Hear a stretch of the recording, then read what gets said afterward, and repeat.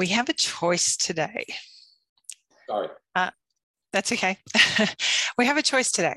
So there is working with employees and contractors, or we can talk about some copyright issues. What would people like to hear? I think looking at the room, because not how many people here actually employ people? Mate, I do want that. So I think your answer's there, isn't it? Okay. All right. So copyright, what I'd like to talk about is copyright and trademark issues. So they are two very different areas. I had a client contact me in the last week, and what they wanted to do was trademark an app.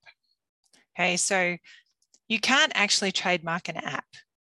The way things work is in intellectual property, there's a whole lot of different areas of stuff that you can protect and different ways you can protect it. So with an app, what you've got is software and unique processes. So if you have a unique process or a unique piece of software, and it has to be unique, you've got to demonstrate that it's different from everything that's come beforehand. If you're looking at protecting something like that, that's actually a patent process. So you're looking for a patent attorney.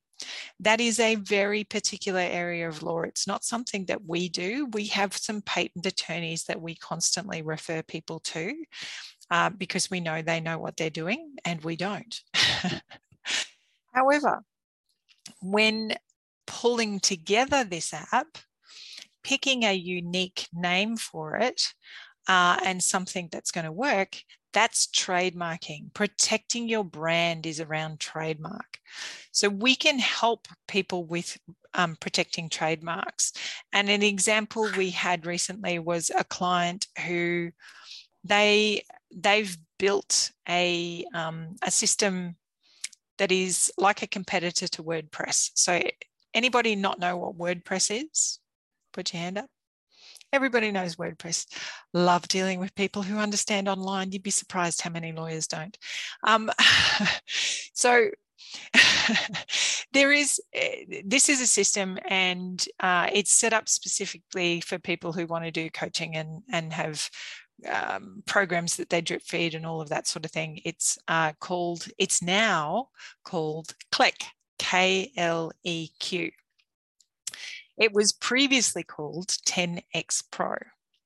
Now, when the people behind 10X Pro came and had a chat with us and said, we want to register a new trademark and rebrand, they gave us a whole different name to check for them first. And we went and checked it and found that that particular name, which was a common word, it wasn't something unique, was actually registered to a multinational company, protected as a trademark in Australia and in the United States.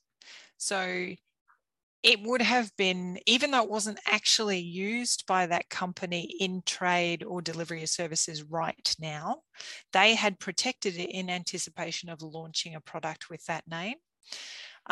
So chances are, if our client had adopted that name and started using it, they would be sued, or they would get some nasty legal letters in the mail. There's no point in having to deal with that if you don't have to. This is why you get trademarks checked first before you invest a massive amount in branding. We've seen this happen before, actually. There was, again, a coaching company. They had come up with a brand. They'd built a whole new program. They were so excited. They were 3 weeks out from launch, and they got a letter in the mail from a US company which had registered their trademark in Australia in exactly the same area of services that our client was delivering, and said, hey, you're breaching our trademark. And our client was. They just hadn't done their research. They hadn't checked online before they invested all their money. They had to delay their launch by 6 weeks while they rebranded everything. So it's an investment, getting a trademark and protecting it. You need to check it first before you put a whole lot of money behind creating it and making it yours. So Kleq, got registered as a trademark in Australia and the US, and it was easy because it was a unique name. We had checked it. There wasn't any competitors out there that were likely to sue our client once they adopted it. And it also helps them on browser rankings because it's unique. When people search, they find them. If you start using common words, you've got a lot more effort you've got to put in to increase your ranking online. Now, in addition to those things, then there's copyright. So I had an interesting call with a client yesterday. They are a digital agency, so they provide website development and marketing services to their clients. They have had a client, ironically, and this happens all the time, it is their lowest paying client, has come to them and said, we've just received a nasty note in the mail from our competitor who happens to be in the same suburb, saying that we have paraphrased their website and we're in breach of their copyright. And if we don't fix it, they're going to take us to court. And of course, the client then went to my client, the digital marketing agency, and said, hey, it's your fault. You fix it for nothing. I'm not paying you to fix it. You fix it. So we had a whole discussion yesterday about how that works. We reviewed one of our clients' guarantees in their terms and conditions and softened it a little bit because they mentioned, I think part of the guarantee said something along the lines of client satisfaction. If you are dissatisfied, and so there's no control over that. There's no way to define that. There's no way to limit that. So we took that one line out of their guarantee. And they still offer a guarantee for their services, but it's based on independently verifiable metrics, not whether or not a client is dissatisfied. They are going to fix this client's site, and then they're going to stop working with this client. Because what's happened is the copy that they created, the copy that this competitor is claiming is a problem, they've created independently. They have been aware of that competitor's website, but they do industry-wide research. So they look at websites in the same industry all over the world, as well as government information and all sorts of things. They use Ask the Public to get commonly asked questions, and they use Google search questions to identify commonly asked questions, and they respond to all those. And that's the part that the competitor is upset about, is essentially the frequently asked questions and responding to them. And in a particular industry, there's only so many questions and so many answers, so it's very hard to say them uniquely. I believe that our client wouldn't be at risk, but when you're dealing with unusual human behavior and someone who is apparently personally invested in the copy on the website because she wrote it, it's easier to not have conflict than to actually have to deal with the conflict. So in that particular circumstance, we've adjusted our client's terms and conditions to better protect the services that she provides, to put some responsibility on her clients to manage what actually gets displayed on their website. So to make sure they give their approvals. And if they don't give approvals, take responsibility for what ends up on their website. And also looked at the way in which she pulls together copy to ensure that she's not infringing any obligations of copyright. So there's 3 different areas for protecting your IP that I've just covered. Patents for unique processes and unique systems. Trademark for branding, anything to do with branding. And copyright for content, essentially. And content can be audio, visual, written work, diagrams, all sorts of things. One of the diagrams that we've seen go to court was essentially a spreadsheet.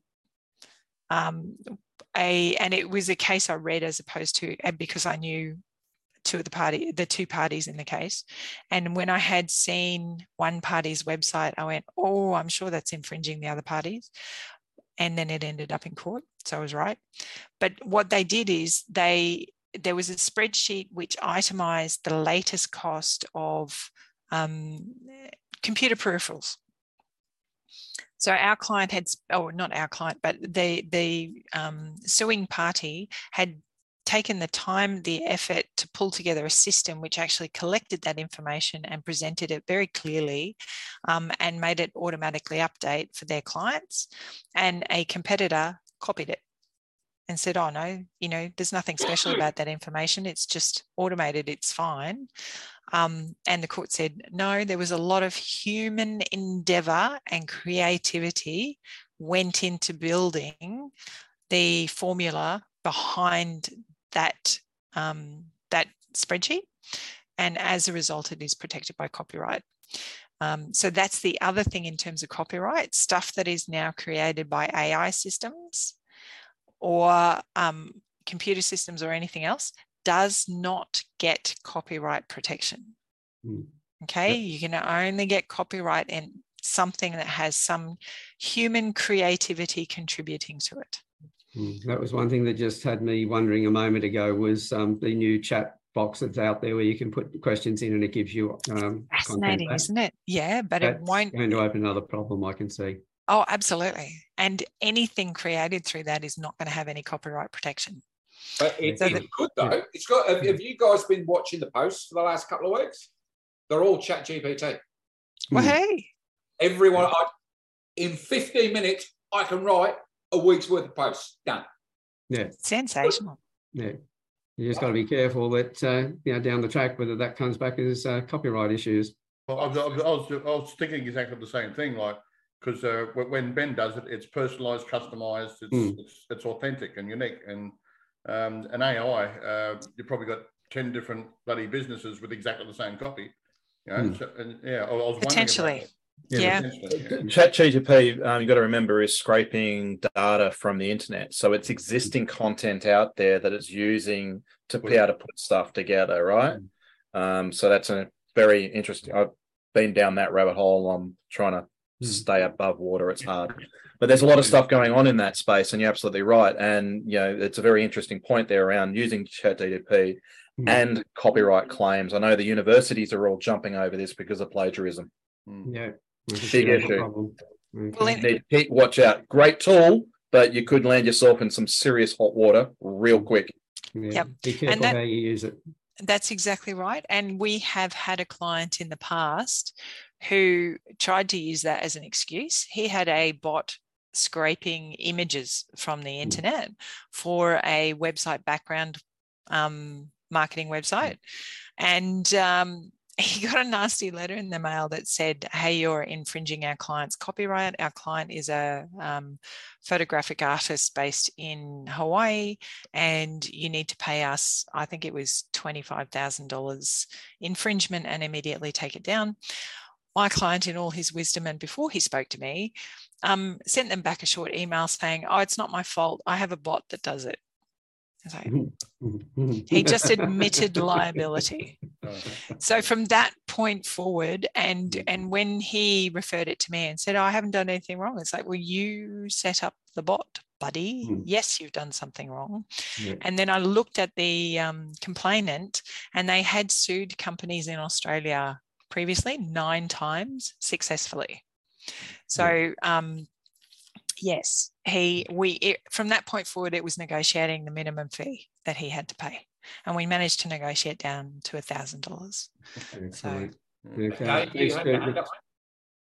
yeah, I was just going to say that we've got to move on quickly, but Dave, you had a hand up. If you make it quick, that'd be brilliant. It's for Jay after the recording ends. Okay. Excellent. All right. Okay. Jeanette, thank you very much. You're welcome. Thank you.